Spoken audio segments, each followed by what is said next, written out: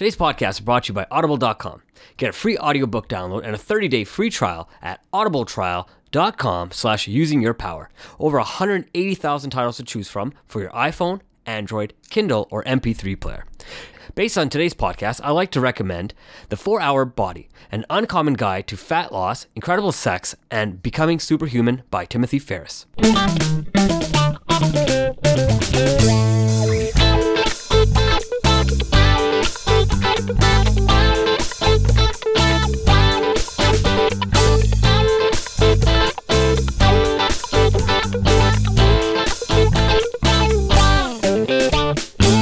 Welcome to Using Your Power. I'm David Andrew Weeb, and joining me is Maveen Kaura. How you doing, Maveen? I'm great, man. Good to hear. I'm powered up myself and looking forward to today's conversation. So what are we going to get into? Well, we're going to get into making good food choices. Interesting. So that's a really important part of all of our lives, right? I mean, you eat on a daily basis, ideally eating 3 meals a day, breakfast, lunch, and supper. I know a lot of people that skip breakfast too, but I wouldn't recommend it. That's how sumo wrestlers gain weight, is they skip breakfast. That's one of their tricks. So we all eat, and it's going to happen whether we want it to or not, because we need that energy. So we might as well be putting good things into our body instead of bad things. Absolutely. And, this being this beginning of the new year, and a lot of people have, went to the gym starting in January, and a lot of people had some great goals and big goals on, getting healthy, eating right. So, I think this show is pretty timely a couple months into the new year, and just kind of seeing where everybody is and seeing if they're still holding on to those, the same goals, and if they are actually making the right food choices as they promised themselves at the beginning of the year. Absolutely. And key to that whole thing is just not giving up, keeping and going even when you do end up failing, because we all fail in our attempts to reach our goals. It's not about the obstacles that you encounter along the way. It's about overcoming them and then just hitting the reset button and going, okay, I'm starting again today, and just going with it. So until you have that habit that's ingrained in your routine. No, you're right. And, we always hear, 21 days to make a habit. And I don't know if it's exactly 21 days or 19 days or maybe 50 days, really. Depends on the person, probably. Yeah, I agree with you. It really does depend on the person, because you have to, you might be ready, but a lot of times we're just getting ready to get ready.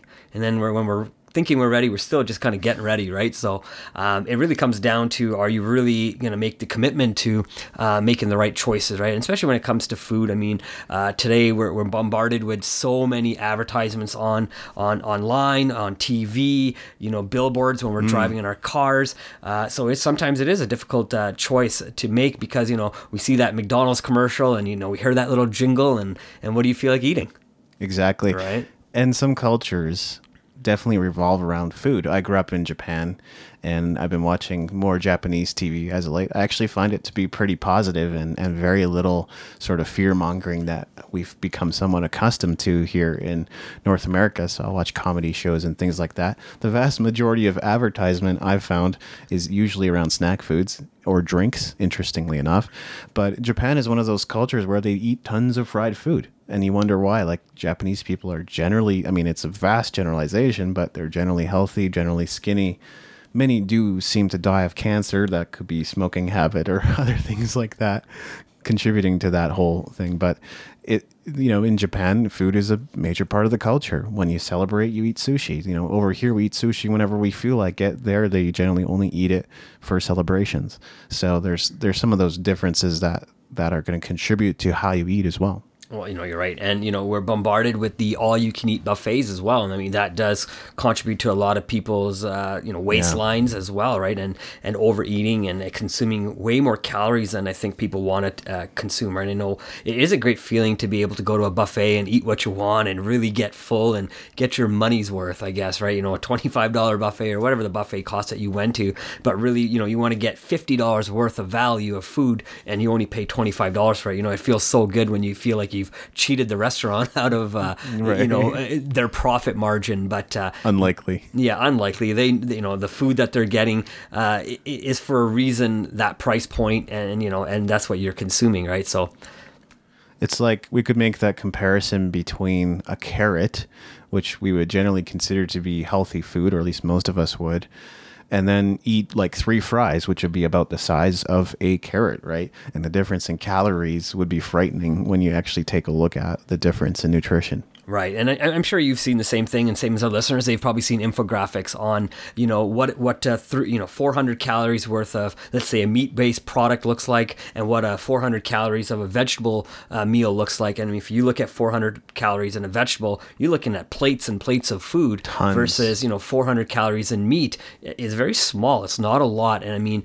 it shows. I guess it really shows us why we've become a society of overconsumers, right? I mean, just look south of where we are to the U.S. I mean, they're having huge epidemics right now where more and more people are, getting obese, and it's becoming a huge problem, not just in the U.S., but, it's becoming a problem here in Canada. It's going to slowly start becoming a problem all over the world too, because a lot of people all over the world are looking to Western society as a way to live, and as the big companies like McDonald's and KFC start going into these countries, they start introducing their food, and their fatty food, I'll say, into that general public, and they've grown to believe, because the West has been able to enjoy these foods, that they should also, I think, enjoy these foods as well. I think that's exactly right. And I mentioned Japan earlier, but that's one of those countries where the companies that you just mentioned, whether it's McDonald's, KFC, or Wendy's, others are beginning to proliferate. So yes, we have that image of the culture as being perhaps healthy and skinny and things like that, but there are others who are gaining more weight, and it's, in a way, it's more accepted than it was in times past. Right. And I think, especially in North America, there's still a huge thing where, there's two, I think, maybe three kinds of people. There's the super ultra fit that we only see in our magazines and our billboards and all our social media, and we're just inundated by these supermodels and perfect bodies of people who we should strive to be like, right? And then there's the average person, the way the average person looks, and then there's the people who are obese, and we feel that these people are not a part of society, and that's kind of what we're told, that these people need to start looking like the supermodels, and that's what they're being fed as well. I do feel that they're being fed lies on how they should look. Yeah, they should definitely maybe look at what they're eating and try to strive to look like a normal person. I'll put that in quotes, but I don't think a normal person is 3% body fat and just huge muscular, a body. It really is, I think, more of a healthy balance. We're all like fans of various models and famous people and celebrities and things like that. I'm a fan of David Duchovny as an actor. I have others that I like as well, like Kevin Spacey, but David Duchovny is 56. So for a man that's about that age, he's incredibly fit. In fact, I think he's actually the buffest he's ever been based on some of the things that I've seen. But so I looked up his workout or diet routine, and his diet is like primarily vegan, and his workout routine is a triathlonist. And I was like, I can't follow that, not with the lifestyle that I'm living at any rate. But for a lot of those people, that is kind of their livelihood. That's how they make their money. They make their reputation. They get more jobs as an actor, is by preserving that image of youth and health and vitality. Absolutely. And, you seen Will Smith when he made the movie Ali, right? He bulked up for that movie. And since that movie, he stayed pretty, bulky. He stayed, he's kept his look, and he's kept that feel. If a lot of listeners probably remember Will Smith from Fresh Prince of Bel-Air, and he was a skinny little kid. And, you can see the body transformation he's gone through. And I think that's the one definitely cool thing about Hollywood is, people like Tom Cruise, they get taught how to maybe use a sword so they can then fight to be a samurai and do those scenes themselves, right? And that's one of the neat things that Hollywood does allow you, but it also, they cater to your diet. They make sure you start looking that exact part. Right. And then when that movie is over, it's up to you now to hire the right people to continue to have you look like that, right? I mean, you don't typically see the Hollywood star that goes from extremely fit right down to big slob and a big guy right afterwards, right? Or a big girl afterwards. Typically, they are able to keep that fitness because they've learned how to eat properly while they're being trained to eat properly. Which can also be inspiring because it can show you what is possible when you're in your 40s, 50s, or 60s, possibly. You can still gain muscle if that's what you want to do. You can still lose weight and become skinny, or just a healthy, comfortable weight for you if that's what you're aiming for. So people often put such restrictions on their age. I even heard that from one of my friends recently. I was like, I don't know, man. Like, I'm not the kind of guy to disagree with people. I will disagree inwardly rather than outwardly a lot of the time. Are you sure? Because me Well, and you have quite a bit of heated discussions sometimes. that's because that's the concept of the podcast. So Okay, perfect. let's not neglect that part of things. You're right. There is sometimes that outward disagreement as well. I won't lie. It's just, sometimes you're picking up other people's mentality and you're not going to try to challenge them on that. It really depends on the situation. But yeah, he's like, you're at that age where your body just processes food differently. I'm like, I'm not gonna just accept that as face value, as being true, as being what my destiny is as a human being. I believe my body is my body, and the way in which I take care of it will make a difference as far as how fit I am, how healthy I am, and how comfortable I am in my own skin. Right. I think he does make a good point saying that your body will process food differently as you age. I don't think he's wrong there. But I think if we know that, I think you hit it on the nose too, is where if we actually are aware of that, then we have to understand what kind of foods we need to start putting into our body so our body will continually processing food the way we need it to process it versus the way we want it to process it, right? Because, if we're going to stick to eating a strictly fatty diet, it's going to process whatever you put in there, but it's also going to show you the results of what you're putting on your body through maybe getting fat or maybe developing some sort of disease or high blood pressure, high sugar, all those things are going to be ailments that may come to you if you're not listening to what your body's saying to you. Yeah, so part of it is watching what you eat, and I don't think there's anything wrong with having maybe a cheat meal here and there, possibly even a cheat day. With Christmas time and the holidays, people often tend to gain weight. As long as it's not in like a completely unhealthy proportions, I think that is perfectly fine. And as long as you're still going to be able to meet your health and fitness goals in the new year, there's no problem. I think the body can totally handle and even process a little bit of, maybe not so good food here and there. It's just the constant and consistent eating and the wear and tear and inflammation that happens over time that's problematic. Right. And, I like the idea of what you said because you're like, about cheat meals, we see the celebrities, I used to follow The Rock on Twitter and stuff. And, I don't want to anymore. And I don't, not that I don't like The Rock. He's actually still one of my favorite actors. It's just, it gives me a false sense of security, I think, sometimes because you'll see what he eats as his cheat day. And it makes people, I believe, think that anybody can eat like that. But I think, people have to realize his physique allows him to eat like that.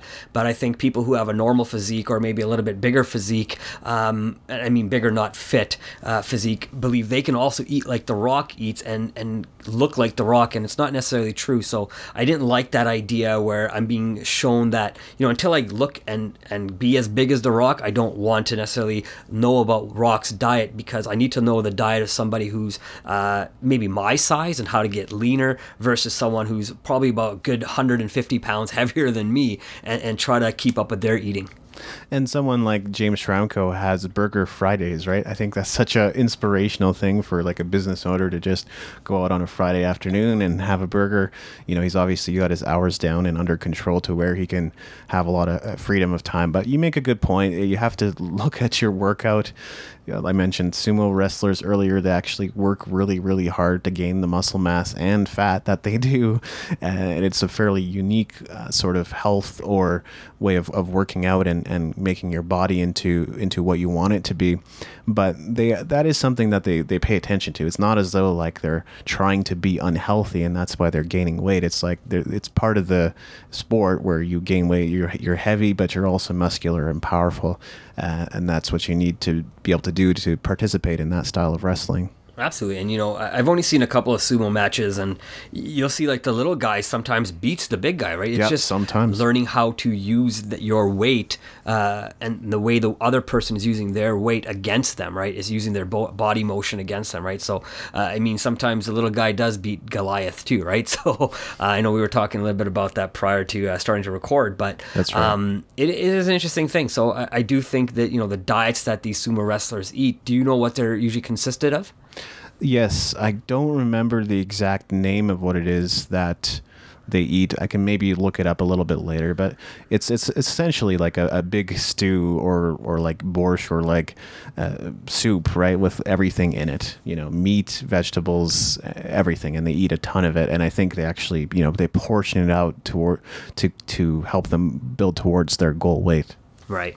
You know, that's actually really interesting. So you're saying they kind of build up to that place they want to be, right? And I think if you look at the way society goes, I think that's exactly how it goes these days too, right? We continually just eating, and we don't really think about what we're consuming. And over time, yeah, we start getting to that look that we may not be enjoying. And you know, even though we may enjoy the way we look in the mirror, sometimes you know it's okay to be a little fat and enjoy it and say, you know, this is who I am. I'm comfortable in my own body. But you also have to realize the way you look is not always going to be the best as well, right? So you do have True. to find that balance within yourself, because you know, like we talked about earlier, too much body fat can mean heart disease. Not enough body fat can also lead to some other sort of problems as well, right? So you have to kind of know your body, really find what's good for you. I know you kind of quickly looked up what sumo wrestlers eat. So Yes, I did. Go ahead. It's called chunkwanabe, which is basically a stew with everything in it, and they eat a lot of it. So that's basically how that works. And, you know, it's probably better to say this earlier rather than later, but we're not health professionals. We're not nutritionists or doctors or anything like that. So, you know, do your own testing and examination and research to find out what's best for you. Absolutely. You know, you have to try the different foods and see how your body reacts to it, right? I know for myself, I used to eat thicker cuts of steak, and I would notice my body would not process it the way it used to when I was a little younger. So now what I do is I don't eat thicker cuts of steak when I do enjoy a steak every so often, not a lot. I don't eat a lot of red meat. But when I do, you know, I enjoy smaller slices, and I'll chew it more, and I'll try to make sure I break it down quite a bit more so my body doesn't have to work so hard to process it, because it doesn't work the same way it used to work, right? I mean, I'm not sure if I mentioned on this show before or not, that I did have ulcerative colitis. Right. And since that time of now being off my medicines, I have to be very cognitive of what I'm eating, what I'm putting in my body, and how my body is going to react to what I'm putting inside of it, right? Because I believe everybody's probably heard that, you know, if you eat red meat throughout your lifetime, when you die, you'll have about 5 to maybe 10 pounds, maybe 8 pounds of undigested red meat sitting in your body. And if you have that kind of food sitting in your body rotting, what does it really do to your system? And I think a big part of that is inflammation. Like in theory, if you could reduce that inflammation, then you could probably eat exactly what you ate when you were younger, or at least close to what you were able to eat before. But food, sometimes the wrong food choices or combinations or eating at the wrong time can produce even more inflammation. And so that's what kind of makes it difficult for your body to process it over time, I think.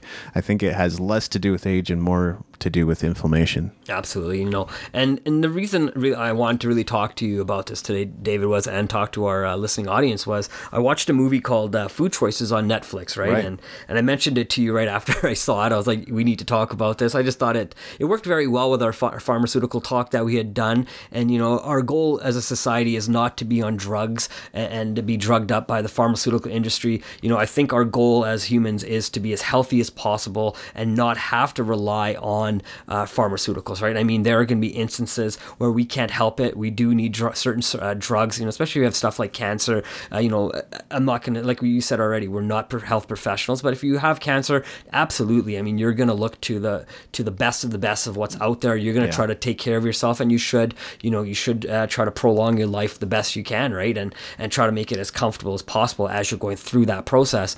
But our goal is not to have cancer in our body, right? Our goal is to have less cancer in our body. And, you know, based on what the show was saying, it was really talking about the consumption of meat, you know, and how it can lead to having major issues, you know, down the line, or even as we're consuming it.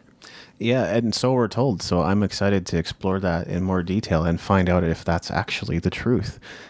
Well, I think the only way to find out is really, you know, is within yourself, right? I mean, we know a lot of people who have, you know, we're talking about The Rock earlier. He eats quite a bit of meat, right? He eats 12 eggs just for breakfast. You know, I eat 12 eggs maybe in a week, right? But he eats it just for breakfast, and he eats it daily. So he eats quite a bit of cod and steaks and chicken breasts. I mean, he's a gentleman who consumes a lot of meat, but he's also a person who has a physique most people would want, right? Or would love to strive to have, but they're definitely not looking to put the work in, I believe, right? I think as the average person, we have to look at the way we look and the way we want to look and feel in the long term, right? I mean, and really decide if that's going to be what we want want to eat a lot of meat or not eat a lot of meat, or maybe eat none, right? I mean, there are vegans, there are vegetarians, there's meat eaters, and there's people who don't even eat vegetables. They don't believe in it, right? They say that the food on their plate is what eats vegetables, right? So, I mean, there's a lot of variety of people, and I mean, only through, I guess, statistics can we really find out who the healthiest people are. There's a ton of meat in our culture, and meat byproducts. Pretty much every fast food joint that you can name has meat as a prominent ingredient in most of their foods and dishes that they serve. I would even argue that a lot of restaurants do, although you can often find vegetarian or other options. Sometimes it's a lack of options that prompts us to go, oh, okay, well, I guess I'll have meat tonight anyway, instead of perhaps choosing a healthier option. And then if you don't eat meat, and I experimented with this in July for an entire month, I felt less energetic. I didn't feel as good. I didn't feel normal. And I guess in some ways you just got to figure out what it is if you're not going to eat meat, you have to figure out what you're going to replace that with, or else you'll be even more low energy. If you're already a low energy person, you're going to feel even worse. So that's not a great place to be in, and it's not a balanced way to live even. So that's another major consideration. Absolutely. And again, if you're going to stop eating meat for a month, I think you do have to realize what your body is going to go through, right? I mean, your body is now going to be detoxing everything out of your intestines, and it only comes out one way. So you have to let that process happen. You know, it sounds kind of disgusting, but it's a natural process, right? You have to clean your intestines out. You got to get all that good bacteria back in your system, so then you can start building your body back up to have the energy, right? I know one of the stats that they had mentioned in the movie was the closer you are to the equator, the more plant-based foods are eaten, and as you get further from the equator, the more meat is actually consumed. I just thought that was an interesting thing, so I started thinking about it. You know, what kind of people live closer to the equator? And a lot of times, you know, if we start looking into South America, it's a lot of the native Indians of South America. They have, you know, the rainforests to live off of or consume foods from. If you start looking into, you know, as you go more north, let's say we go into northern Canada, we start looking at Eskimos, and of course, I mean, there's not a lot of plants growing in the tundra, right? No. There's a lot of seals and a lot of whale and meat and fats to consume, and that's kind of what their only diet is. So it's a very interesting thing to see as the weather starts changing what we start eating. You could also consider like tropical locations, whether it's Hawaii. Obviously, that's a place where they import things like Spam. So, you know, besides fish, they may not eat quite as much meat there. You could also say the same probably for Okinawa. So it's a really interesting point. Yeah. And I just thought it was interesting, right? I mean, it's also interesting to me, I thought, too, is if we start looking at superfoods as well, a lot of the most things that we consider superfoods, and we start hearing more and more about them, they actually come closer to the equator typically, right? If you start looking at coconuts, they're always grown in warmer countries. You know, if you start looking at all the different herbs and stuff that are grown and consumed by people, you know, especially a lot of the natives know about the power of a lot of these herbs, and a lot of people in China and India have been using these herbs for thousands of years as well in traditional medicine, as well as just traditional cooking as a way to stay healthy, right? And if I know you were mentioning too that, you know, typically the Japanese people, I think along with a lot of the Chinese people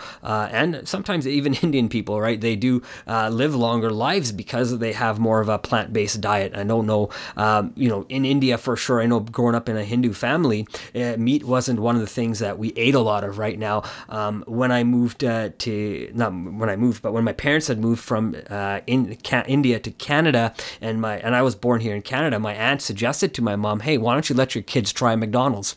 And, you know, at that time, up until that moment, me and my sister had never eaten meat. And because of my aunt's suggestion to my mom and the power of the suggestion, you know, now I have tried meat. I do still eat meat. I'm obviously trying to eliminate it as much as I can, you know, trying to just be healthier for my own body. But it was just an interesting thing how other people's suggestion can impact your life in ways you don't even know. The fascinating thing about somewhere like Japan is that we might have that mental image of them eating very well or more plant-based diets versus meat diets. But like I was saying earlier, they actually eat a lot of fried foods, and they also eat a lot of meat. So that isn't always the case. I would say rice is a pretty major, you know, component of the Japanese diet, so that's kind of more plant-based for sure. But then accompanying that is often fish.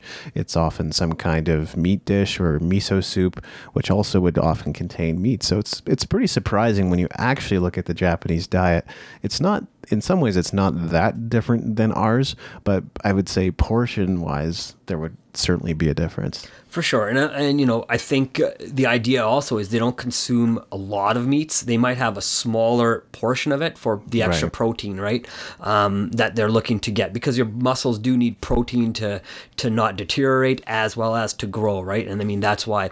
But if we look at, you know, North American society, when we go to these buffets, you know, we just gorge ourselves in lots and lots of protein, lots and lots of fried meats and fish. And you know, fish itself is probably pretty good for you if you can get rid of all the mercury and all the contaminants in it.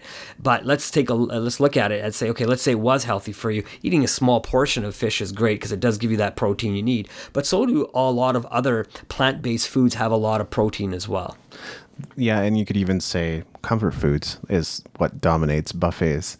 Things like mac and cheese and fries and other things that make you feel better in the moment, but may not make you feel that much better later on. Absolutely, you know, and that's exactly what they do, right? We've all been to buffets, and I'm also guilty of it. I don't know if anybody's that's listened to our show has been to the buffet in Las Vegas at the Rio. It is wall to wall of the most amazing food, tacos, pastas, but they're all heavy foods, and they're all fried foods, and they're, you know, then you get to the dessert table after you're done eating, and, you know, you're at a buffet, and, you know, what's a little dessert gonna hurt you? But then you have a full plate of, like, you know, cookies and cheesecakes and all this sugar added foods as well, right? So not only now are you consuming, you know, way more calories just in your dinner, now you're starting to consume a lot of sugar as well. And, you know, eating too much sugar or too many calories in one sitting, in my personal belief, can't be too healthy for you. Yeah.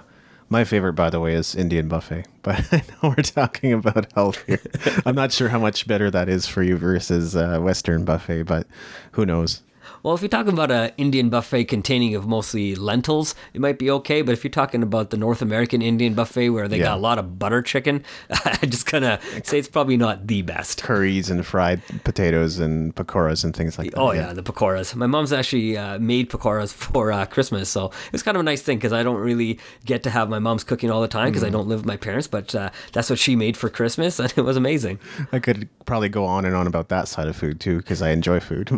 Well, for sure. And I mean, I think I think you hit it. And I think that's the one thing we're being sold in society is the enjoyment of food. I mean, I think you were right before as well. A lot of times food is part of culture. If we look at the Italian culture, look at the Greek culture, look at Indian culture, Chinese culture, Japanese culture, Vietnamese culture, and probably all the South American cultures as well. I know I've talked to a lot of people of, you know, Spanish, some sort of Latin background as well. And all their cultures are very similar, right? And they're all based on gathering around everybody, community, getting together and eating and enjoying the company of each other, right? A lot of times that's how people are, but in North America, we're kind of said, you know, yeah, enjoy the community, but eat a huge feast, right? I think one of the things I liked about the movie said too was that eating a lot of meat was, you know, back in the mid maybe 1600s, the meat was really for the rich people. It wasn't really for the people who had, you know, not a lot of money, right? But if we looked at the way those rich are portrayed in even paintings today, we'll see that those people were a little bit bigger. They weren't really skinny, right? They were fatter, right? So it does show that, you know, if we look back into history, even hundreds of years ago, you'll see that these people weren't really in the best shape, but we would consider them, you know, if we were looking today to say, yeah, they were in good shape. They were probably healthy, right? They had that healthy body. Yeah, exactly. I mean, you could argue that the way that somebody like Ryan Reynolds or The Rock looks is in some ways unnatural. We know that it's attainable, so we can all look like He-Man if we want to, and we work really hard at it. Is that the healthiest thing? I don't know. And maybe the way that those rich people were portrayed is a little bit on the healthier side. Or maybe, like you're hinting at, it was actually more unhealthy for them because they were carrying too much weight and eating too much meat and gorging themselves on all the foods that were available. Right. And I think that's one thing thing that our listeners might know. I mean, growing up for myself, I always heard, if you want to retire, if you're rich, you want to retire in places like Florida, right? That's where the rich retire. And if you look at all the people that, and I apologize if I offend anybody, but if we start looking at the people in Florida, some of them are a little bit bigger, right? And we're told that's the lifestyle of the rich, and that's how the famous might live, right? Or at least the rich, maybe not the famous, right? But that's how we're taught that they live, and they move to places like Florida, and they just kind of let go and let life's ambitions put them on the shelf and start eating and enjoying life that way. And it's probably what society has painted the picture. I don't really know if that's the true picture of what's actually happening out there, but I think that's what we're being sold to believe, right? So I mean, a lot of this again is based on industries wanting to grow. The meat industry has to make money, right? And it's an industry that makes billions of dollars, and same as the farming industry, the wheat industry, pharmaceutical industry. All these industries make billions of dollars telling us what's good for us and what's not so good for us. Absolutely, yeah. And this is the way that we get conditioned over time through media. We think it has no effect on us whatsoever, but like through regular programming, if you hear the same things over and over and over again, pretty soon you'll be convinced of the value of them. And that's something that, that's why I encourage a lot of people to challenge their thinking. Maybe you're right. Maybe the media is telling you the truth and you've been conditioned over time to believe the truth. But I would say there's a better chance you've been conditioned to believe what isn't true and what isn't really good for you. For example, living in Florida, one, probably not as expensive as you think it is. Number two, if that's the way you want to finish your life, that's fine. We're not here to judge. If you want to finish your life eating a lot of great food and just enjoying yourself that way, awesome. Nothing wrong with that. Three, you're in a hotter climate, so you're probably going to lose more weight just by being in that environment. But I think a lot of time it's water weight, though, not necessarily fat. True. Yeah, it's probably more so water weight. But those are some of the considerations that I would begin to look at. Yeah, and we're not picking on Florida. No, I'd love to visit, and I hope I don't get beat up for going there. I think I have a stepsister there, so yeah, no thanks. No, and one of the things I the movie also mentioned was, and I thought this was a pretty interesting fact, is we only consume mostly animals that are vegetarian.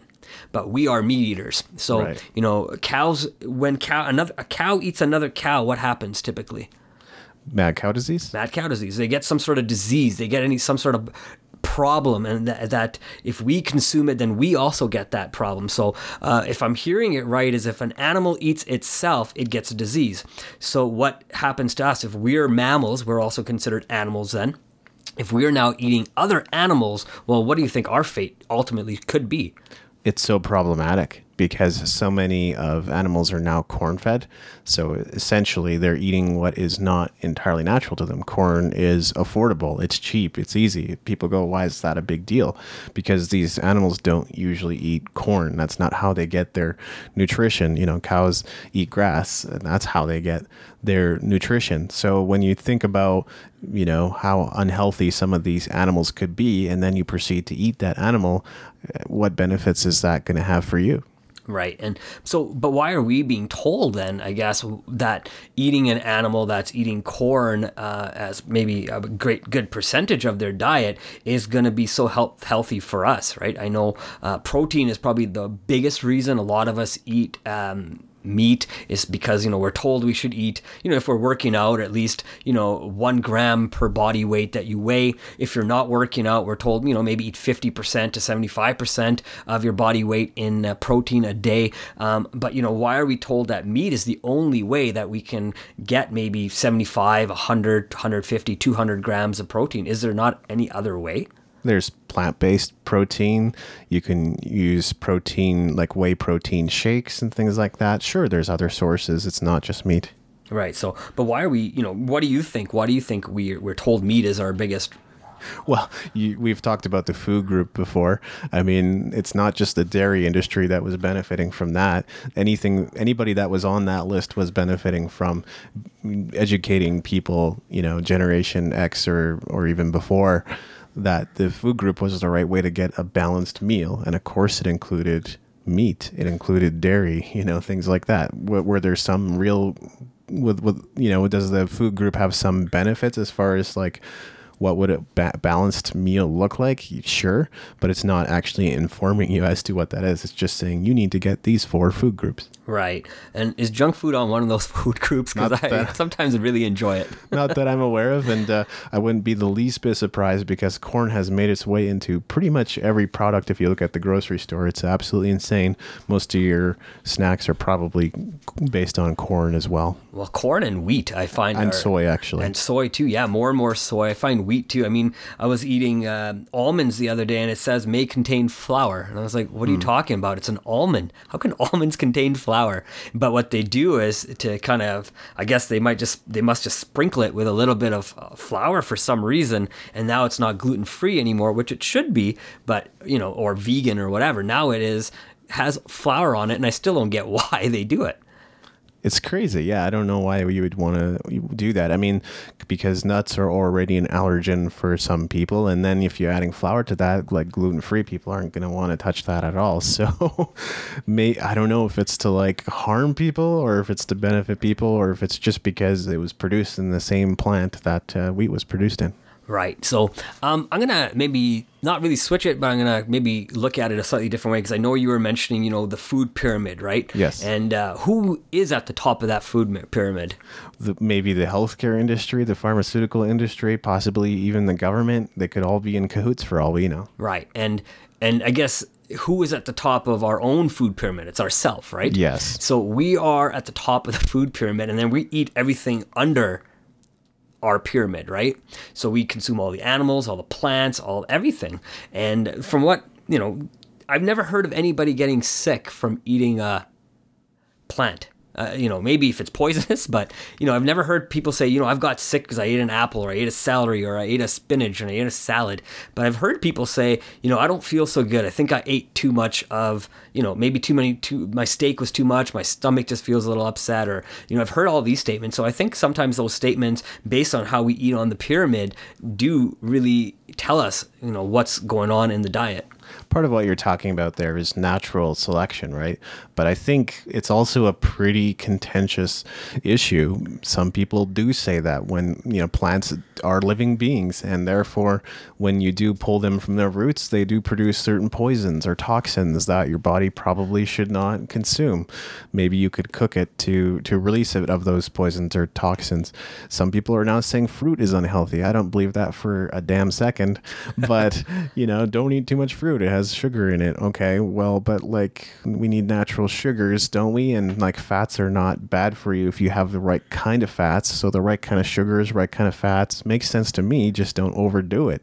Don't overdo anything. Everything in moderation, or at least most things in moderation, can be good for you. That's right. If you're eating just apples and you're eating 40 apples a day, yeah, you probably are going to have some sort of health problems. Ezra Firestone. Yeah. That's all I'm saying. Yeah, if you don't know that story, just take a listen to his podcast. Yeah, Think, Act, Get. Yeah. But yeah, if you're consuming, you have to have a balanced diet. I think that's the whole point of what we're trying to say, I'm not telling people to stop eating meat. I mean, that's a decision you will have to make on your own to decide if meat is the right, is a vegetarian diet better for you? Is there a vegan diet better for you? But just for all our vegetarians and our vegans out there, there's no such thing as a vegan diet or pure vegetarian diet, because if you all consume water, please realize that there's living organisms in water, and you're still going to be consuming living organisms, plankton being one of them. So just realize there's no such thing, but I mean, water is still going to be good for you regardless if you're vegetarian or not.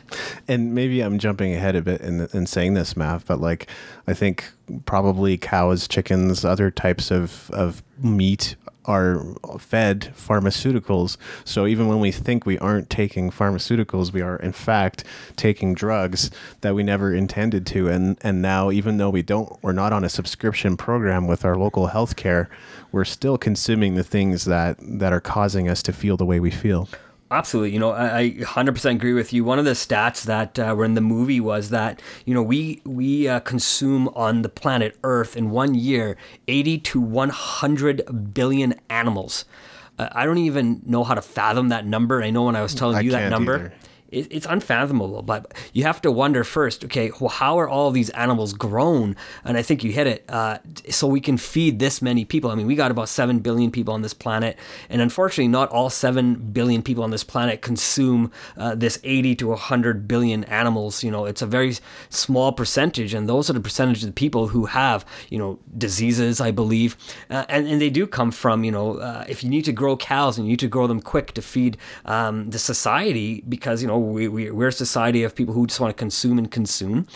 You have to give them steroids so you can start growing them a little bit faster. I've heard of stuff like where chickens are grown without their heads for, they're just pretty much growing the meat part of it. They don't need the fillers, right? So it's kind of an interesting thing, but I mean, it does lead to a way of thinking, if we need food for people to consume so we can all live, then we have to look at, well, what's right? Do we produce food that's going to feed people and help them live, or do we produce food, for consumption that is produced ethically? I mean, that's a huge question too. And I think ethical food is something that's been huge in the last maybe 10 years, 20 years as a topic in society as well. I remember doing some assignments. I think it was in junior high, and trust me, there is a point to this. There was, I think one of them was just, shadow somebody's career for a day. So that's always a kind of a neat thing to do when you're in grade school. I think it was one of the few valuable things that I'll take from school is following somebody around for a day to see what their role and what their job was within their specific company. But another thing that they had us do was to interview somebody with a career as well. And so I ended up talking to, and I think it was specific industries, but I ended up talking to my uncle, who's a farmer. So I ended up interviewing him and asking about things. And really, he talked about the major issue right now was the industrialization of farming, because it's really hard for other farmers who are doing things more naturally to compete with that. And I guess that's how we're able to do so much with so many animals, billions and billions of animals, is because of the industrialization. Really, they're just crammed into a small space where they're taken for everything they're worth.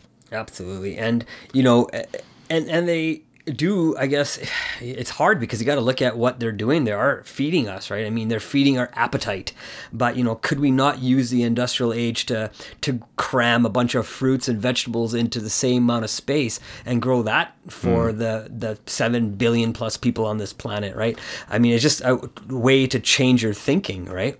It's a really interesting point because we make it so easy to eat badly. You've got fast pizza, you've got fast sandwiches, you got burgers, you got fries, you got tacos. I mean, anything you want, you can get it fast if that's the way you want to eat it versus natural, food with natural ingredients. Well, exactly. And I think you had said it because a lot of those fast foods are definitely cheaper, right? You can, I mean, it's not something I'm making up. You go to McDonald's, go look at their dollar menu. It's hamburgers. I've never seen a salad on their dollar menu. But it would be a lot healthier, and more people may consume it if it was on their dollar menu, but it's not. But it's hamburgers, it's something quick and easy, it's bread, it's meat, it's condiments, and pickles, which are, they could be good, bad for you. I'm not too sure. They're salty, I know salty, that. Yeah. So, too much salt can be bad for you too, right? And all they've done is taken this combination of foods, of wheat and meat and, sugar, and really have put it together and fed it to us, right? And those three things, the wheat, the meat, and the sugar, are, probably one of the three things, all three of them are actually the biggest things that have harmed society, I believe. Something that I've been reflecting more on lately, because I was at a dollar store with a friend, and I rarely buy from a dollar store anything anymore, but... And I'm not telling other people not to. If you want to buy stuff in the dollar store, that's fine. There's lots of good cheap stuff there for various uses, even kitchen use, which is awesome. And sometimes you need to save money. And I was in that same position where I needed to save money. So I'd buy things from like Tim Hortons, the dollar store. And Tim Hortons is kind of for those who don't know, kind of a fast food donut place like any other you've probably been to. In the U.S., I think Dunkin' Donuts is probably the most recognizable name? Yeah, probably. And what was another place that I would sometimes buy, or I guess grocery wise, I would just buy a lot of mac and cheese and noodles. So like I was doing this to sacrifice for a period of time so I could get my business off the ground. It was never a long-term arrangement. So I would still go back and do it again if I had to, but you don't want to do that for longer periods of time because obviously your health will take its toll, or you just won't feel as good or have as much energy that you need to actually get your business off the ground. So I did that short term, and other people watch me and go, "You're crazy, you should not do that." But sometimes you have to get through those difficult periods, whether it's finances or something else that's making unable for you to eat what you want to eat. Absolutely. And I think back to college students, right? And I know I lived at home when I went through college, so, I didn't necessarily have to go through the same thing a lot of different college students have to go through. But, I mean, the ramen noodle diet is probably the most common diet. And I think you hit it on the nose with the mac and cheese. It's cheap. It's 70 cents for a package. And, I mean, you can add little vegetables, a little meat to it and make it a, pretty decent meal. But if you start eating this every single day, I mean, your body will probably start showing the reflection of what you're eating is eventually, right? So I know they always say what you eat is, what you become as well, right? So we have to decide, I guess, as a society, what do we want to become? Do we want to become, a little bit leaner, a little bit more healthier? Like I'm not saying don't eat unhealthy food. I mean, we got to live. We're only here once, on this planet Earth. What we've been told. Might as well enjoy living. Might as well enjoy living, and that's what some people think too, right? So hey, you know what? There's nothing wrong with me eating a bunch of food and just getting, a little bit bigger, and it's not. I'm not talking about everybody because not everybody's mentality is like that at all. Some people do have addictions to food. I mean, sugar is one of the biggest addictions we know out there. I know it's been compared to things like heroin before. Or alcohol. Or cigarettes or other drugs as well, right? Opiates and whatnot. But the sugar, I mean, we have to, again, just look at the way it is. And I mean, we all know what sugar does to our bodies. We can see it in the way the mice in labs have been, fed sugar and what happens to their bodies as well, right? So, I mean, I guess it brings a good point. Are we just lab rats for somebody else? In some ways, we probably are. They're just testing things out to see what happens. And if they can pump us full of this food that's been controlled in some way, and then they can pump us full of the pharmaceuticals to sort of keep us on the border of being alive for longer but not too long. I mean, that seems to be the experiment that's playing itself out, but I'm not saying that's absolutely true. It just seems to be the appearance of what's happening. Right. And again, it seems like I think you're saying the pharmaceutical industry is probably got a hand in it. Yes. Possibly, right? And the other thing too I was looking at is I know the pharmaceutical industry is the makers of a lot of multivitamins. And I'm sure you've taken some multivitamins before, David. Yeah. Right. And I know I have as well. And I was told that, we need to take multivitamins because the food we eat doesn't have the vitamins, that we need. Well, I guess we have to look at how what food we're eating, and it makes sense, right? Because a lot of the food that we eat these days, or at least in North America, is a lot of processed food, right? What kind of vitamins do we expect to find in processed food, right? Hot dogs aren't really meat. They're just kind of the odds and ends of everything else that wasn't usable, but they sell it to us as a delicious food. And don't get me wrong, it is delicious. If I go to a ball game one day, I will have a hot dog because it's about the experience, right? But I wouldn't necessarily always have one, right? And the quality of food, or the quality of vitamins rather, does matter, because sometimes the cheaper vitamins that you can take are like petroleum-based products, and there are a lot of products that just like red meat will go undigested in your body and just remain in there, whereas a good quality vitamin will be made naturally. It may not make you feel instantly 10 times better than you feel right now, but like over time, regular use of a quality vitamin should help you feel a bit better and a little more energetic. Right. And your statement, I know, I believe what you said is true, but I also believe what your statement is what the pharmaceutical industry wants us to believe, is if you take a multivitamin every day, eventually over time you'll feel great. But why doesn't the pharmaceutical industry or the food industry say, hey, if you eat good food over time, you will then have the right nutrition you need as well, right? I think, again, in North America, we're fed this fast food mentality where, if you want to get health fast, just eat a multivitamin. Now, there's only two vitamins that I know your body doesn't produce. I believe it was a vitamin D and a B12, right? And those are the two vitamins that we need to get externally, right? D usually comes from the sun, and I believe vitamin B12 can come from drinks like kombucha, because it is a good energy boosting type vitamin, right? So, but everything else from A to Z, absolutely, we should be able to get from our foods as long as we're eating good foods. And again, in North America, we're not necessarily eating the most healthiest foods. And I think we are trying to make good choices. I know probably just like yourself, David, and a lot of our listeners, we go to the grocery store, we pick up the box, we read the ingredient, we try to understand what it means, and we see low fat, high fat, carbs, low carbs, high protein, low protein, high salt, low salt. We're just trying to figure out what the right balance is in the food we're about to eat and put into our own body. But, we don't, I think, necessarily understand everything about nutrition as much as we believe we are experts. I think partly it comes from these studies. I don't know if they're real studies or if they're just pseudoscience or not, that tell us, well, if you want to get the equivalent of the nutrition that you used to be able to get in a banana 100 years ago or whatever it is, then, for every one banana that you could eat back then, you'd have to eat 30 bananas today. So they make it sound like it's impossible to get the same nutrition you used to be able to get with the food that we used to have. And that's why they say multivitamins are necessary. I don't know if I buy into it 100%, but I think that's where it's coming from. Well, I totally believe what you just said. If we think about it, there's billions of dollars spent on vitamins every year, and still people still get sick. People that take vitamins are still getting sick. So it tells me that, it's not the vitamins are not necessarily the issue. It's probably the person's diet. Vitamins cannot control what you put into your body. And only thing your body can do with the vitamins is, like you said, one of two things. When you put it in, they can either break it down and absorb it, or if you put the vitamin in your body and it's a cheaper quality vitamin, it may just go through your body and your body will never break it down. It'll never properly absorb it, and you might find it in the bottom of your toilet, right? So it really depends. I think if we were just told the truth, and hey, you know what? If you eat good food and start there as your basis, and then add the vitamins maybe your body lacks, that might be a better way to start.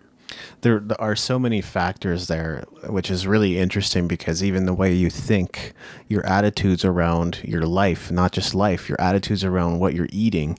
If you're saying to yourself, this is going to be bad for me as you're eating it, even the healthiest dish could possibly turn into poison in your body.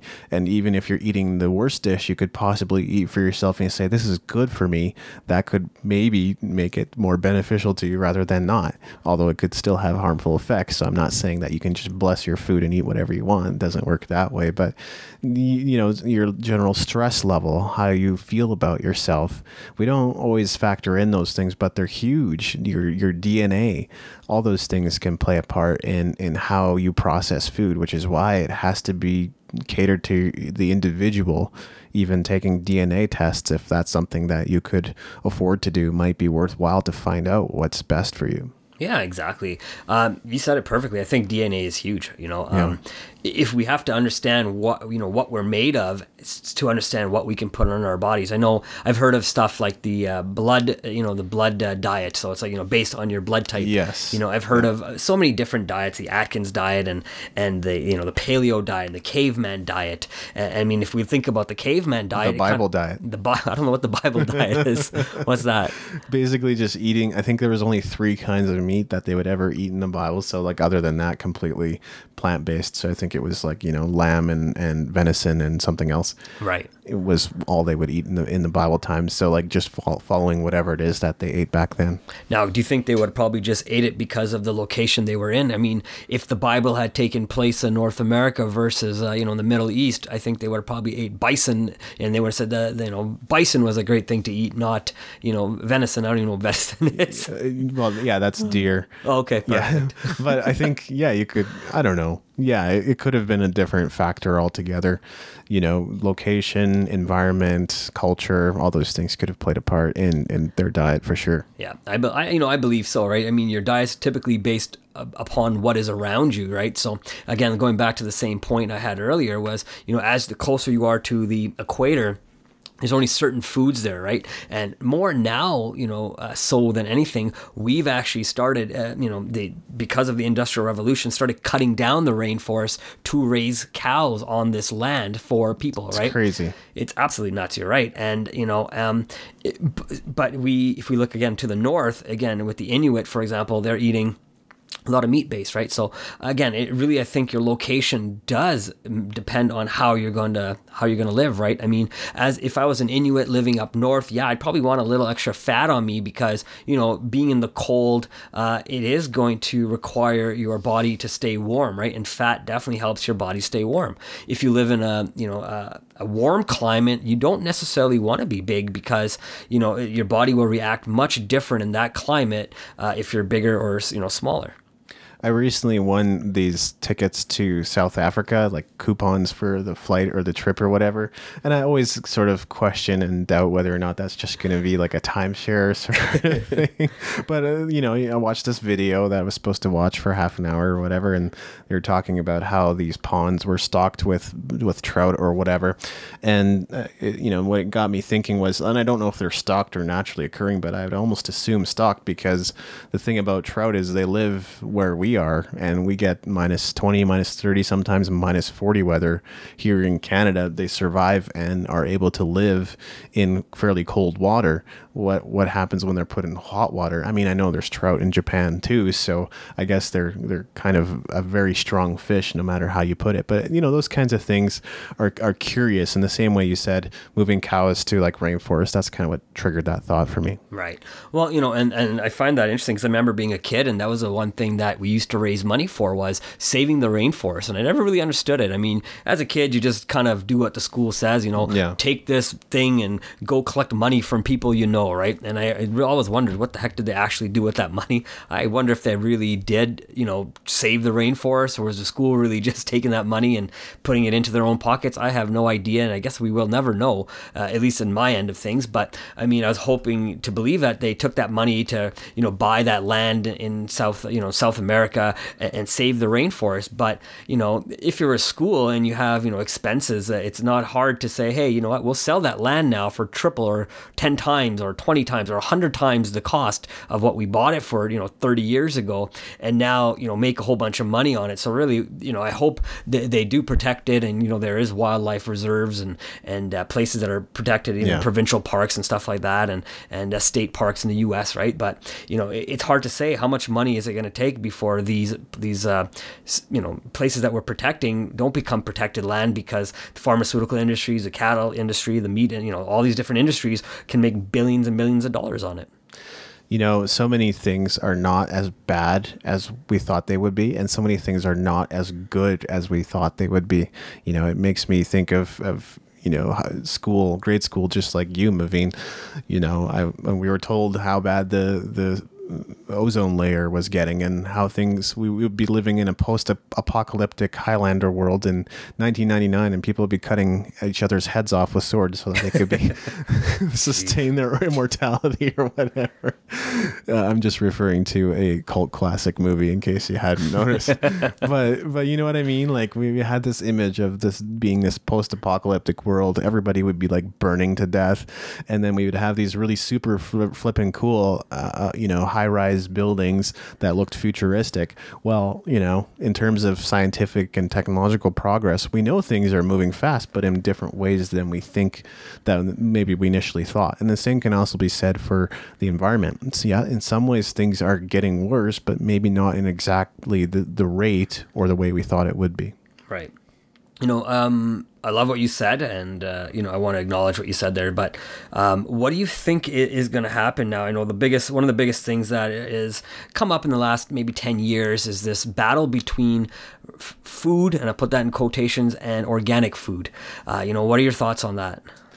Organic, and yeah, I know, and it's a big thing, right? Like a lot of people think, well, let's get organic food instead of the alternative, and there's obviously there tends to be a higher price tag on the organic food in supermarkets compared to stuff that isn't organic. I mean, with some things, the whole organic thing is absolutely ridiculous to me, right? You can get organic tea or you can get tea. To me, it seems like there wouldn't be a major difference. Maybe I'm wrong, but like certain products like that, I feel like there wouldn't be like that much a difference between what's naturally sourced and what is, maybe done through more sustainable means. So I think that the two tend to be closer rather than further apart than maybe we have a tendency of thinking. But I also know within organic, there's different grades. There's certified organic, and certified organic is a completely different thing than what we call organic, and that might have more benefits than not. But I think conversations will continue around this for sure because it's a huge trend. Right. And, it is more expensive to eat healthier. And is that maybe a reason why healthy food is expensive and non-healthy food is super cheap, right? I think when you can grow to kill 80 to 100 billion animals, there might be a reason behind that, right? It's because they know it's unhealthy, and it's easier to, that kind of profit margins in that, if you're going to consume 100 billion animals, well, how much money do you think worldwide that is actually bringing in? I would have to think well into the trillions of dollars, right? And that crazy money is being made by somebody, right? The same thing is, even if the companies aren't able to grow organically, somebody's still going to be making that money. And again, is organic better or not as good? I'm not too sure. I do know that a lot of times if you are, for example, going to eat an apple versus a non-organic apple or an organic apple, you're going to wash it regardless, aren't you? And you're going to scrub it really good to get all the, right, stuff off it. And a lot of times sometimes we just need to scrub the skin of that fruit, for example, to get any of the pesticides off anyways, if that's what it is. So I think the idea is to still consume more plant-based foods versus non-plant-based, right? I know a lot of people say, well, because it's not organic, I'm not going to eat it. Well, right. I think you should still consume vegetables and fruits, not, if it's not because you can get it organically or not, right? I think the idea is try to make better choices. Is organic better or not? I mean, I guess there's still results to come out on it, I guess. Yeah, I think so too. And really the only way for us to win in this whole situation is to realize that eating well isn't always as expensive as we think it is, even though there could sometimes be a price tag attached to it. But they say, what's the thing that you're supposed to eat when you have absolutely no money? Beans and rice. And beans and rice may not give you everything you need, but it gives you enough of what you need that it will sustain you, your energy, your health, and your ability to get through your day and work and do everything that you need to do. Amazing. That's not 4 food groups, is it? No, but if you break down what a beans and rice is, it's fiber, it's protein, it's good fats, and it's carbs, and it's all what your body needs. Energy. Yeah, exactly. You said it right. So I think if our listeners go back to Sir Mix-a-Lot, I think he said it. Red beans and rice didn't miss her. So I mean, it's pretty interesting, right? Red beans and rice, or kidney beans in this case too, right? So exactly. There is something to be said, and if you look at the East Indian diet is really typically, or not just East Indian, I guess, a lot of Middle Eastern as well, Pakistani diet as well. It does consume a lot of lentils, and just like you said earlier with the rice, with the Japanese and Chinese and even Indian and Vietnamese, a lot of the Asian cultures are huge into rice, right? Absolutely, they are. Yeah, so I mean, there must be some kind of benefit to that if like Japanese are regularly keeping their weight off, and maybe that's a difference in the fact that they substitute bread with rice, so rice instead of bread. It could be as simple as that. Right. I think you may have said it too, because it depends again how your body's going to process that, right? It does. Is it easier for your body to process something that comes naturally like rice. If we have to grow rice, we can't grow bread. We have to make bread. Yes. So I think the more steps there are in the process of the food, I guess bread to me is technically is a processed food because we're making it from scratch, right? It's not a real food. Rice is something that's grown just from the ground. Same as tea. Tea is a leaf, and all we do is consume it. And if you look at stuff like matcha tea, and I've done a lot of research on different teas, and matcha tea being one of the most healthiest teas because you're consuming the whole leaf, right? Versus not consuming the leaf. Yeah. And then another major thing that I've found out through some of my reading is that having a life purpose will keep you alive longer. You know, there's some historical figures that live longer because they had something to achieve. And I feel like that must factor into your health as well. Having a purpose, having a vision, having something to look forward to and to work towards. Right. And again, I think that can definitely go a long way on living. I mean, it's not the only thing that keeps us living. I mean, we still see a lot of people who pass way before their time. We've seen a lot of that in 2016. Yeah, a lot of it. I mean, Alan Thicke.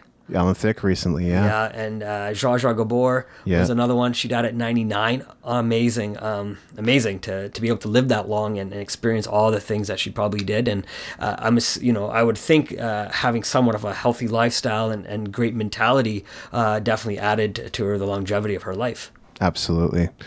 Do you have any other points before we wrap up there, Mav?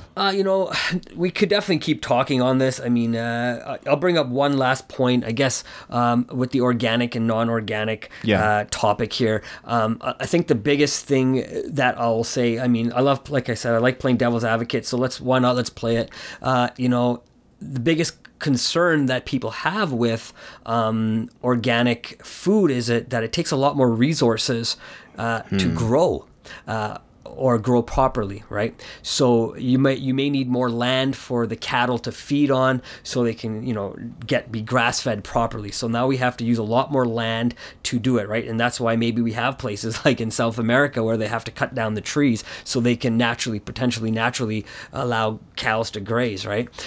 More water is going to be needed, so you can not only feed the cows, but you also have to grow the grass. So now we're using more water to continually do that. Now those the people that would say, no, we humans need that water more than the animals need it. So let's, grow them as quick as possible so we can consume that cleaner water. I think you had another great example with coffee. With the coffee maker? Do you want to go through that example? There's some, innovations with like heating systems. So like, you might normally use a kettle, and the problem with a kettle, or at least what these inventors identified, was that you usually end up heating more water than you actually need to heat, wasting energy and water. And it makes sense that they'd be looking at these kinds of things. I've recently read about like the hotel industry and green and sustainability and stuff like that. So there's a lot of initiatives that people are looking to put into place in different industries. So yeah, it's a kettle replacement, and basically it'll heat your water. But what you do is you put your glass on it, and it will heat the water from the bottom up, and only for the amount that you're actually going to be using then and there, which is a joke because I don't know too many people that actually finish their tea, water, drink, pet bottle drink, whatever it is they're drinking. But anyway, you're using less energy. The thing that they said was it's going to, at the closing of the video, because I think it was a crowdfunding campaign, they said was it's going to take a lot of resources to manufacture and produce this. So we really want your support. Well, that's great. I mean, obviously you need some kind of support to, financial support if you want to make your crowdfunding and your goal of making a better product a reality. But if it's going to take more resources and more money and more energy and more time to produce them, then it's actually less sustainable than just a kettle. Right, and I know we were talking a little bit about this again before we started recording this, and the same thing is I there's maybe 10, 15, 20 different light bulb brands out there, right? Like, why can't we? I understand why we can't just have one brand, because we live in a capitalistic society. Well, that's why. But it seems pretty wasteful to me, because I've seen, if you go online right now, you can see that there's been a light bulb burning, that's been on for over 100 years. How could one company develop a light bulb that never burnt out? And how come we have light bulbs that when I install it, sometimes it burns out right away? Why is the filament I'm using not so good, but the filament that these guys are using really good. So why can't they make that light bulb based on that? Now we have light bulbs with 10,000 hours, 40,000 hours life, right?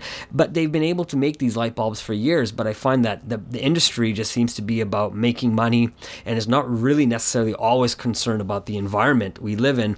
They just figured, if they can just keep giving us consumables and they'll just keep making more money, right? And we all know, right? If you're a business owner, you want to be selling consumables. You want customers to come back. That's I mean, right. I get it if we're looking at a business standpoint, but eventually sometime we have to look at the society, the human factor of the way we are living and treating people, the way we're treating animals and plants on this planet. And I think there is the argument that stuff like solar power and wind power, Alberta's got a ton of wind power down in southern side. There is the argument that this isn't actually more sustainable and it's more efficient and it's actually saving the environment. And in some cases, it might actually have harmful effects as well. So it's so interesting. It's sometimes the opposite of what we think it is, and we're trying to make things better, and in the process sometimes just make things worse by using more energy, more resources, more everything to try to get to that point of like more sustainability. So sustainability is not an easy thing to achieve, whether it's in food or anything else.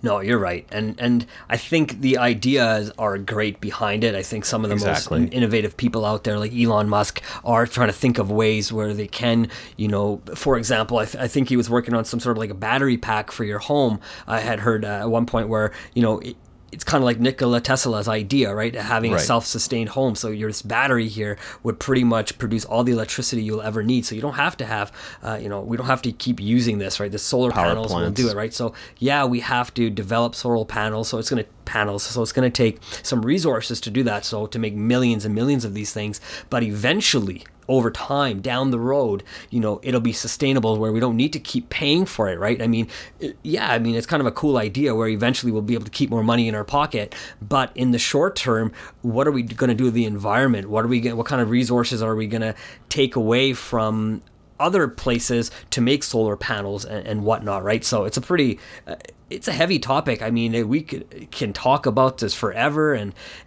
really have really no say in it.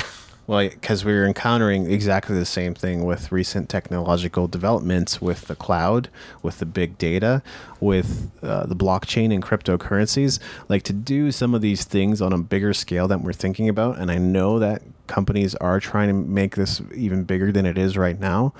Sustainability is a major issue. I mean, there's other issues too with each of those technologies, but it's going to take us a while to figure out how that is. Like you say, it's probably some time ahead of us we'll be able to make that happen. We just don't really know how yet, generating enough power to be able to do all that. Right, and I think sustainability is right on the money, right? 80 to 100 billion animals. How long can we continue sustaining those type of numbers, right? I mean, if we're gonna pretty much, be lab rats and allow those animals to be our lab rats and continually feed on them, I guess we could be sustainable forever. But I heard one of the things that the movie said was too that there's 1 million net new people on this planet every 4 days.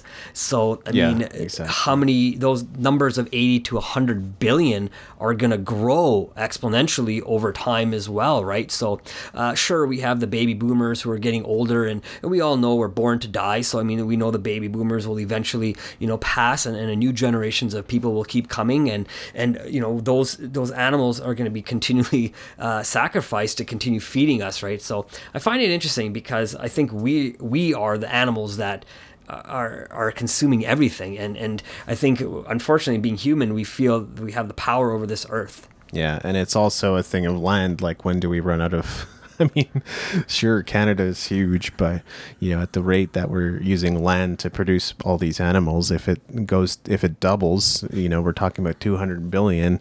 If it triples, I mean, it's crazy. Or if it grows exponentially, imagine that. Like, if population is growing exponentially, then so does our animal consumption. I mean, what does that do to ourselves, to our health, to our planet? It's crazy. Right. And, I know one of the things that this movie really made me wonder was, I know in North America, cattle, pigs, which they call pork. They don't like to call pigs because we don't consume pigs, we consume pork. I never met a pork as an animal before. Me either. I never met a cattle. Well, I guess cattle is another name for a cow, but I just found it interesting the way we label food to not make it sound like we're eating something bad, but we eat chickens, we call it poultry, and we try to change the definition of what we're eating. But as North Americans, we then look at what people maybe overseas consume. We've heard of, we've watched Indiana Jones and they're eating the monkey brains and the snakes. Although it's a movie, but some of that is reality. There are people who do eat those foods, and there are cultures who believe in eating cats and eating dogs, and they cook them. And different body parts depending on which part of their body they're trying to heal or whatever. Yeah, absolutely, right? But we in North America see that as, oh no, God, that's a bad thing to do. Why are they consuming cats and dogs? But, we're judging them based on what they're eating, but we're not technically looking at what we're eating on a daily basis, right? So one of the things that movie really made me wonder and think was, why is it a bad thing and why do we consider that bad, as a North Americans? And then if we're mammals, consuming other mammals, why do we as humans consider it then bad to eat another human being? There must be a reason, because we know the disease that eating a human being will cause within ourselves. I think there's such a huge emphasis on the next generation, the next generation, the next generation. You've probably encountered that in school or in church or, wherever it is that you frequent, Maveen. We have such a big preoccupation with the next generation of leaders. Like, what about now, though, is first of all my question. And second of all, because there's that emphasis, I think that's part of it. We don't want our kids to know what they're eating. We just want to feed them and get it over with. So, rather than educating and teaching them and sharing with them, the way in which we consume resources, now they don't learn about it or grow up to learn about it till much later. It's like you could probably start making a difference now rather than later. Well, I think you're right, because who's going to teach our kids, right? The people who are teaching our kids are the school system, because, unfortunately, not every single parent is, although they're a parent, they're at home, but they're not present with their children.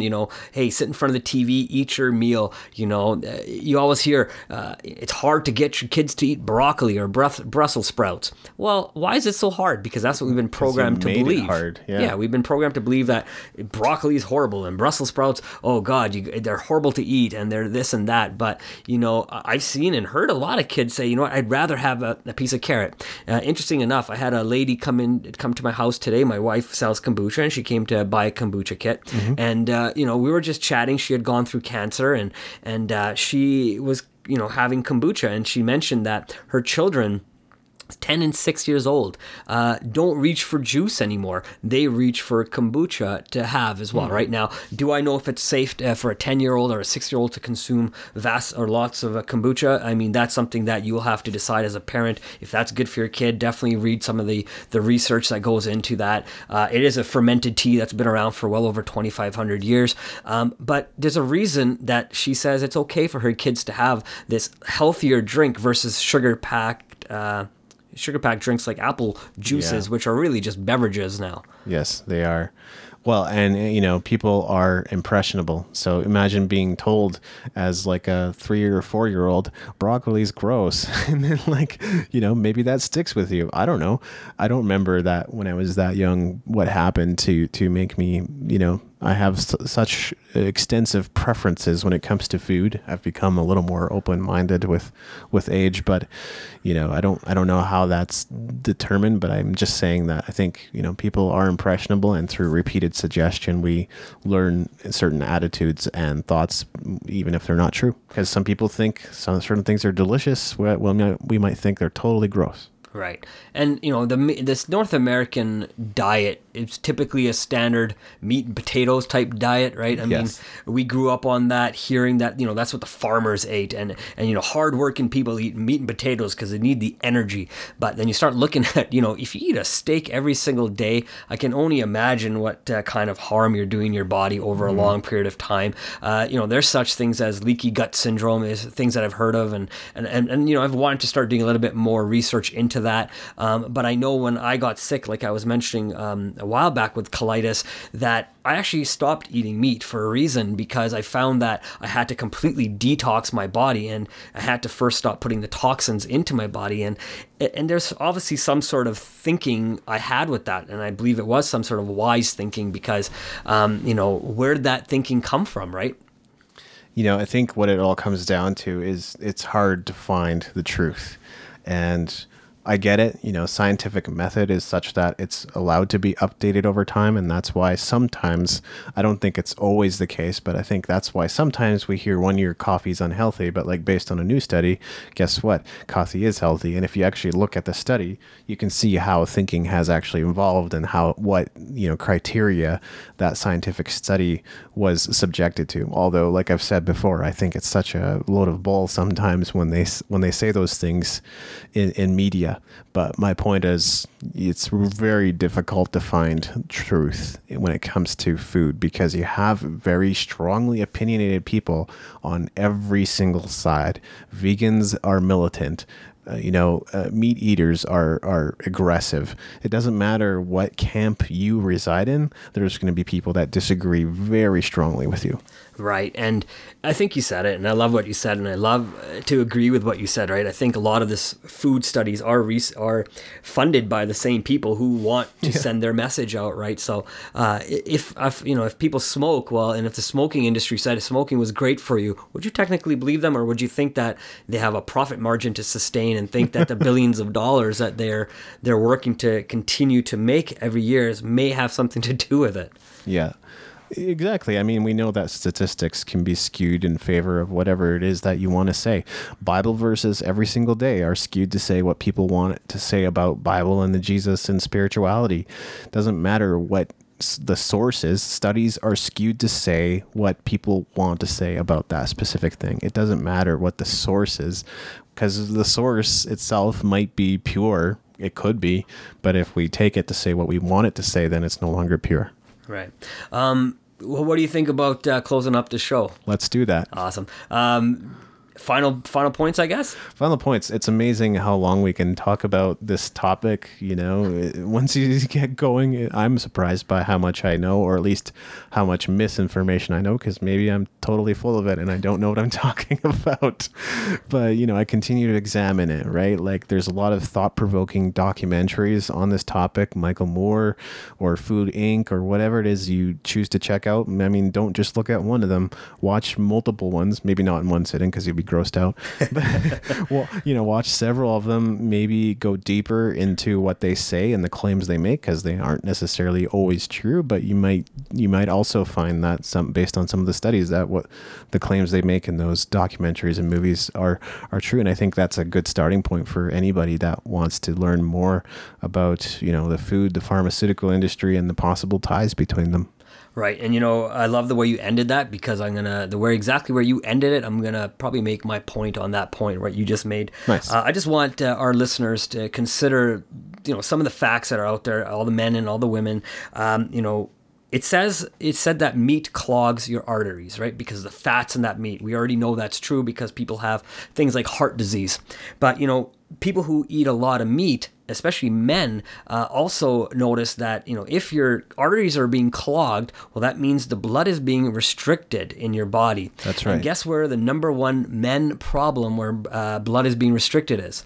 It's erectile dysfunction. ED. So now, if you have blood restriction, should the doctors and the industry say, hey, hold on, stop eating so much meat, it's clogging your arteries, it's kind of slowing down the blood? No, instead they say, hey, take some Viagra. It'll handle it. And now more and more, they also have, Viagra for women as well. Wow. And Cialis and all these different drugs. Well, why are they telling us to take drugs when, a simple, cleaning of our diet is probably the first place we should start? And if you still have that ED after, absolutely, then maybe look at alternatives. Yeah, diet and exercise, that's often a good starting point for any health issue that you have. That's right. And, being, January 1st had passed a couple months back. So, I know a lot of people are still thinking health, and maybe people have got away from that health. And if you've listened to this show, which we, hope you've enjoyed, and maybe reconsider going back to those health goals, and, maybe not to the exact same health goals, but maybe find ways to find balance in what you were doing and achieving the goals that you wish to have. Yeah, and don't give up. Thanks so much for joining us. This has been Using Your Power. You can find us online at usingyourpower.com. Talk to you again soon. Thank you.